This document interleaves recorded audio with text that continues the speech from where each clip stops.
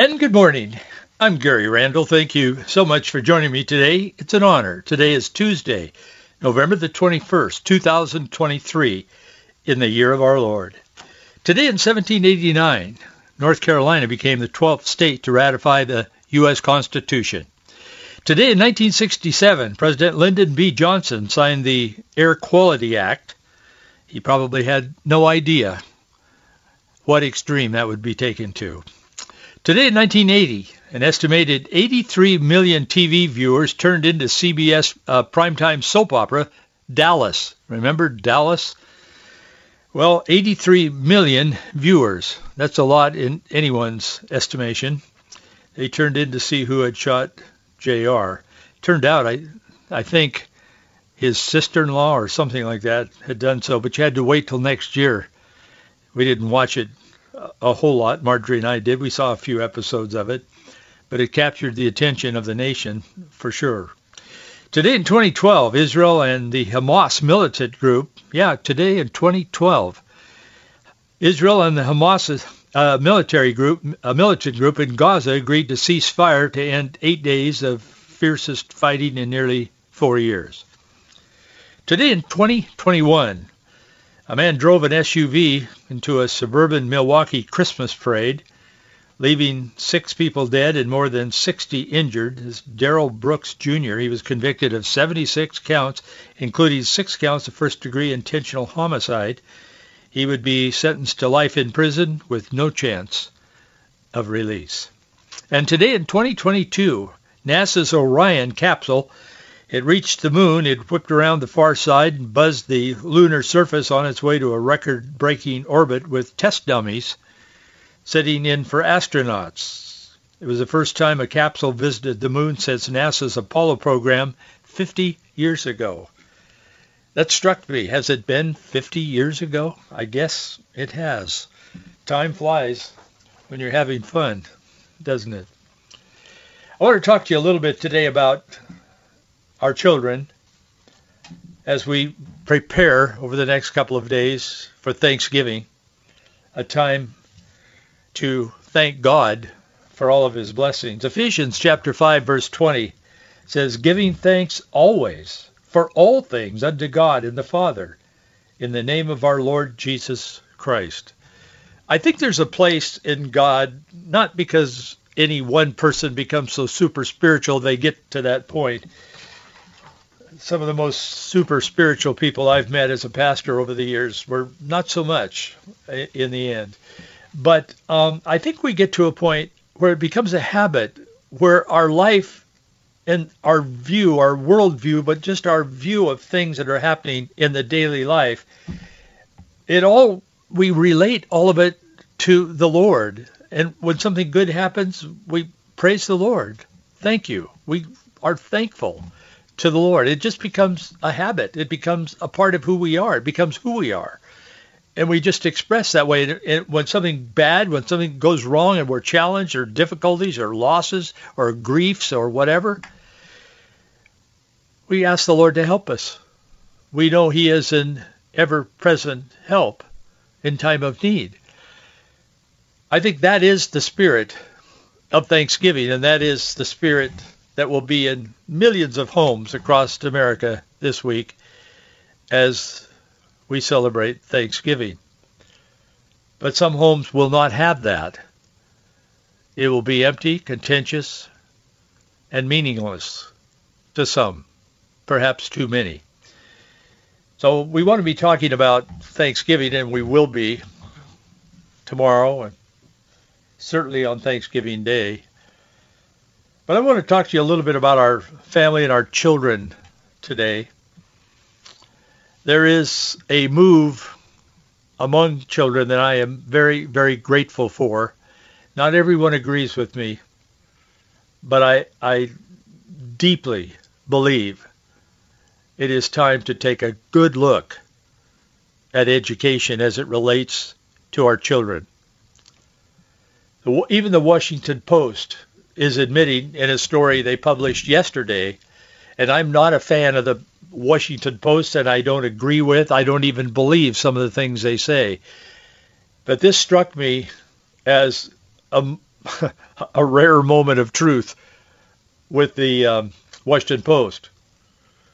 It's admitting, it's a feature story, it's admitting that homeschooling has become, by a wide margin, America's fastest growing form of education as families from upper Manhattan to eastern Kentucky, meaning from the very rich to the very poor in some cases, eastern Kentucky, embrace a largely unregulated practice once confined to the ideological fringe. They've always put homeschooling on the fringe. They've marginalized it, the press and the secularists, the atheists, and so on.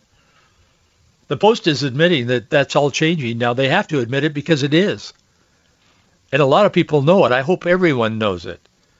The Post's own polling results seem to have surprised them. There was an element of surprise in their article that I read through with some interest and with great attention. The Post says, quote, the analysis based on data the Post collected for thousands of school districts across the country, thousands of school districts, reveals that a dramatic rise in homeschooling at the outset of the pandemic has largely sustained itself through the 2022-23 academic year. That's this year. Defending the predictions, or this is last year, defending the predictions that most families would return to schools that have dispensed with mask mandates and other COVID restrictions. Didn't work out that way. The growth demonstrates homeschooling's arrival as a mainstay of American educational system with its impact on society, on public schools, and above all on hundreds of thousands of children now learning outside a conventional academic setting, only beginning to be felt, Bezos' paper says.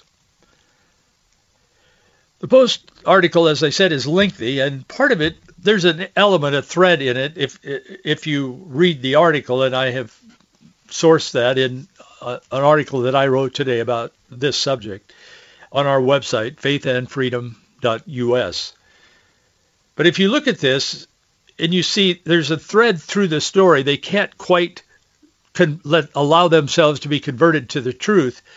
There is this thread that they're finding it very difficult, but they're trying to defend public education. But they're not trying very hard. And there was a time very recently when the secular media, particularly the New York Times, the Washington Post, the Baltimore Sun, the Los Angeles Times, the Miami Herald, those and others like them, and then those that just repeat whatever they publish in their local newspapers. There was a time when they wouldn't even admit that homeschooling was a legitimate way to educate a child. Now they're not only admitting it, they're reporting its overwhelming impact on America. As I said, the article is very long, but I cooked down a few things from it that doesn't change the essence of the article, but it gives you an overview of it. And I think everyone, parent, grandparent,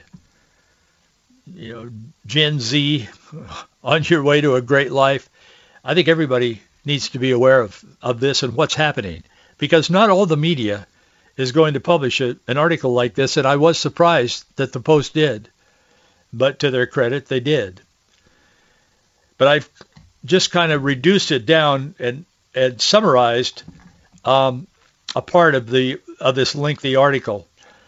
In states with comparable enrollment figures, they found, the number of homeschooled students increased 51% over the past 6 school years, far outpacing the 7% growth in private school enrollment. Homeschool increased 51% during the same period. I'm repeating. The private school enrollment was 7%. Public school enrollment dropped 4% in those states over the same period. The decline is partly or mostly attributable to homeschooling. Homeschooling's surge popularity crosses every measurable line of politics, geography, and demographics. It's not just the MAGA people, as they like to call them. It isn't just conservatives. It isn't just religious people. It's all kinds of people. The demographics are all over the place. The number of homeschool kids has increased 373% over the past 6 years in a small city in Anderson, South Carolina, the Post says. It has also increased 358% in a school district in the Bronx. It doesn't matter where it is. In 390 districts included in the Post analysis, there was at least one homeschooled child for every 10 in public schools during the 2021-22 academic year, the most recent for which district-level federal enrollment data is available. But the trends are saying that when the data becomes available beyond 2022, which would be 2023 at 24, it's going to be even more anti-public school. They said the most recent for the district level federal enrollment data are available, and they're not so, of course, for this year. That's roughly quadruple the number of districts with high rates in 2017 and 2018. So just a few years ago, it has skyrocketed, the number of people that are homeschooling their children. An urgent challenge is given for a public education system that faced dwindling enrollment even before the pandemic, says the Washington Post. Of all people, I can think of a dozen conservative newspapers or news organizations that would be saying this because it's true. But I am surprised that any of the large, legacy, as they call them, news organizations are even admitting this. They are. At least this one is. At least once. Despite claims that the homeschooling boom is a result of failing public schools, the Post says, the Post found no correlation between school district quality as measured by standardized test scores and homeschooling growth. In fact, high-scoring districts had some of the biggest spikes in homeschooling early in the pandemic, though by the fall of 2022, increases were similar regardless of the school performance. So it's not even the school performance. I mean, yes, people move to certain communities because they understand they have good public schools. I mean, I am well aware of that. But this is beyond that. This supersedes that. It isn't just, there are no good schools in my neighborhood, so I'm going to teach my kid, homeschool my child. It's beyond that. It's more than that. The Post found that because they do not cover every state, the figures cannot provide a total count of the country's homeschooled children. There's a whole bunch of states that don't report it. Washington does. Oregon does not. Idaho, I can't remember. I believe they do not report. Anyway, there's a bunch of schools that do not report the numbers of homeschoolers in their state. But the National Center for Education Statistics reported that in 2019, before homeschooling's dramatic expansion, there were about 1.5 million kids being homeschooled in the United States. That's the last official federal estimate. That was in 2019, so that's been, 4 years ago? Almost 5 years ago. Based on that figure and the growth since then in the states that track homeschooling, the Post estimates that there are now between 1.9 million and 2.7 million homeschooled children in the U.S., depending on the rate of increase in areas without reliable data. But they're pretty sure that there is, and I would imagine they're understating the case. By comparison, there are fewer than 1.7 million in Catholic schools, according to the National Catholic Education Association. There's about 3.7 million students attending charter schools in the fall of 2021. They don't have 2022 or obviously 23 yet. But that's according to the most recent federal data. Many people have said, and they've talked to me as when I was a pastor and just friends have talked to me about homeschooling. They said, I'd really like to homeschool my child, but it isolates the child, and they don't have social development. They don't have friends to interact, and they don't socialize properly. That's been one of the objections to homeschooling in the past, but that was then and this is now, and things have changed dramatically. It's not so anymore. Parents pull around the circular driveway to drop their children off in the morning. So begins this illustration from the Post. It says students climb the steps and hang their backpacks on the hooks. Katie Rose greets her charges, sends them into a classroom festooned with artwork where they open their laptops and begin working through math problems. But Rose is not a teacher. This is not a school. Every child here is a homeschooler. Rose is actually a registered nurse. She had never studied or worked in education before starting her own micro school, where her title is guide for students who study math and reading online and depend on her for many other subjects. They tell this story. Her program is part of a company called Prenda, P-R-E-N-D-A, which last year served about 2,000 students across several states. It connects homeschool families with micro school leaders who host students, often in their homes. It's like Airbnb for education, says this Prenda's CEO. But this organization is new, and there are others like this that are starting up. And I'm surprised and pleased that the Post would even mention it. But in this case, parents decide what the children are going to learn. Does that sound familiar, that debate? Of course. Virginia is torn in asunder in the state over that argument. The teachers there and the teachers union and the complex, the education complex, has said publicly that they don't believe that the parents have a right to decide what the children are going to be taught. The educators know better. Remember that? It ended up with Glenn Youngkin, an unknown, very successful businessman and a deeply committed Christian, sharp guy. I mean, very articulate, very bright. But he became governor of the state on that issue. He said, wait a minute, I don't agree with that. And he has kids and he lives in Virginia and so on. So he runs for governor and he was elected. This issue runs deep. Parents care whether they're religious or Catholic or Protestant or whatever they are. It runs deep. We love our kids and we want the best for them. I think there's pitiful few people who don't want the best for their child. Maybe they can't give them the best, but they want them to have the best. And when it comes to educating a child, you're shaping who that person is and who they become. And it's important. That's why there's so much in the Bible about train up a child and so on. So much in Deuteronomy. Moses wrote extensively about the relationship and the parent. Tell your children, teach your children.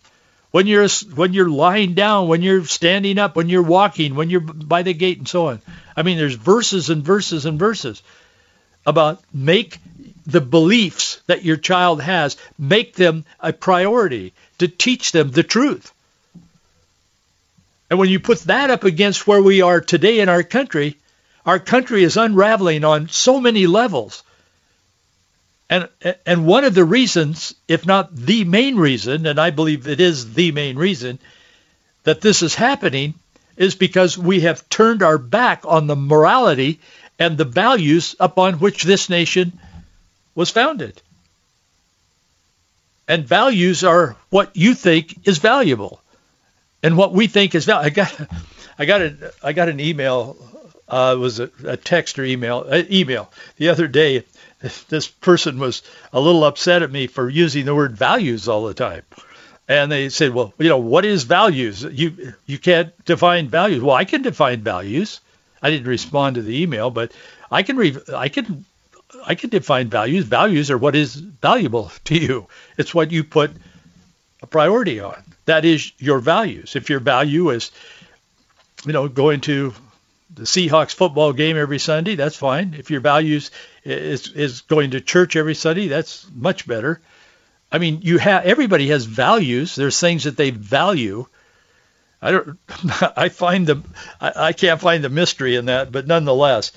But this nation was founded upon biblical values, traditional biblical values. So we have an education that has turned this system, that has turned this nation away from those founding founding principles and values. This Rose is a registered nurse. An explosion of new options, including Parenda, has transformed homeschooling in America. Demand is surging. Hundreds of thousands of children have become homeschooling in the last 3 years. It's an unprecedented spike. That's a quote from the Post. The new world of homeschooling often looks very different. There are pods, there are co-ops, there are micro schools, and there are hybrid schools, often outside the home, as well as real-time and recorded virtual instruction. For a growing number of students, education now exists somewhere on a continuum between school and home, in-person and online, professional and amateur. And these kids are doing phenomenal with their grades and in their tests. The parents are in full control of the students' education. And it's education, not indoctrination. One thing has become very clear. Parents, rich or poor, whether they live in Manhattan or East Kentucky, it doesn't matter. They're fed up with public education because public education is stealing our children. They're indoctrinating them, making them into a person that God never intended for them to become, and we are allowing that to happen until now. And now there is a pushback. And sure, it would be great if the kids could go to school and we could all go to, the events at the school and see our neighbors that we don't see very often anymore because we're all so busy and blah, blah, blah. But they've taken that away from us. The school isn't the center of the community, nor is the church the center of the community in times of tragedy and times of coming together. They've ripped our communities apart, the left. And when they stand pompously virtue signaling how they're better than whomever at election time, keep all this in mind. Parents are fed up with public education. We put thousands of dollars. We write a check every year to support this nonsense, and it is nonsense. It's not only not helping children, it's destroying children. The Seattle Times said this in September, just a few months ago.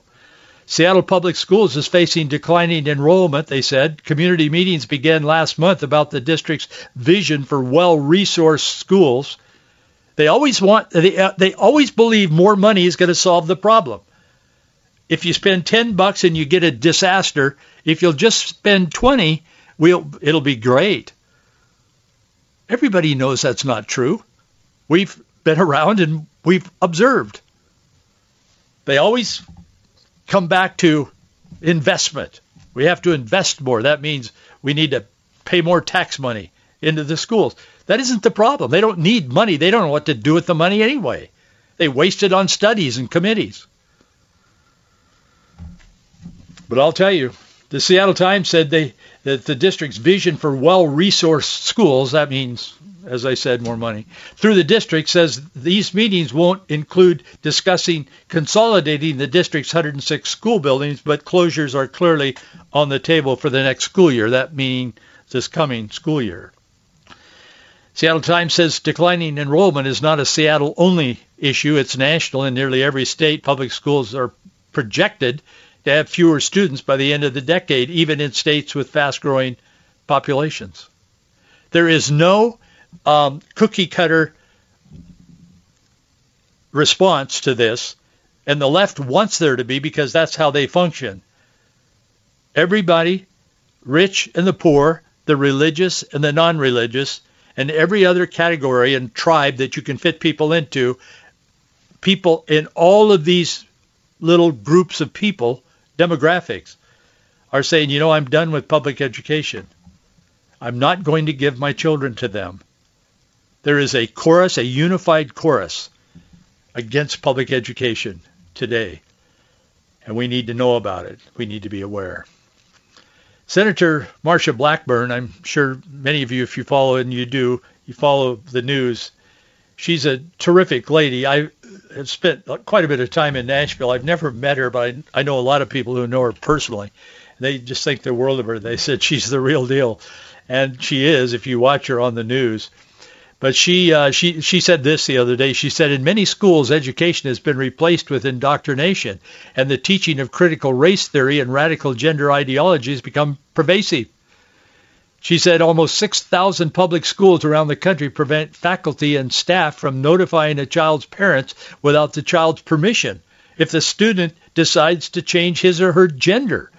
She said instead of teaching civics the traditional way, many schools now teach action civics, which she went on to describe as a woke alternative that encourages students to engage in protests related to certain left-wing causes. Absolutely right. That's what they teach your child at their school now. Forget the math and all of that. I mean, that's a part of it. It has to be because of the thousands of dollars people are giving to public schools. It has to be a part of it, but it's a small part. It's not a focus.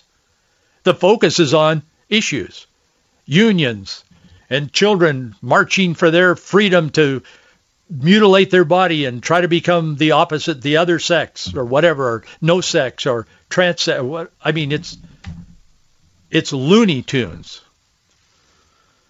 Given the state of our education, it should be no surprise that a mere 25% of students achieve the proficient standard on the National Assessment of Education Progress Civics Assessment.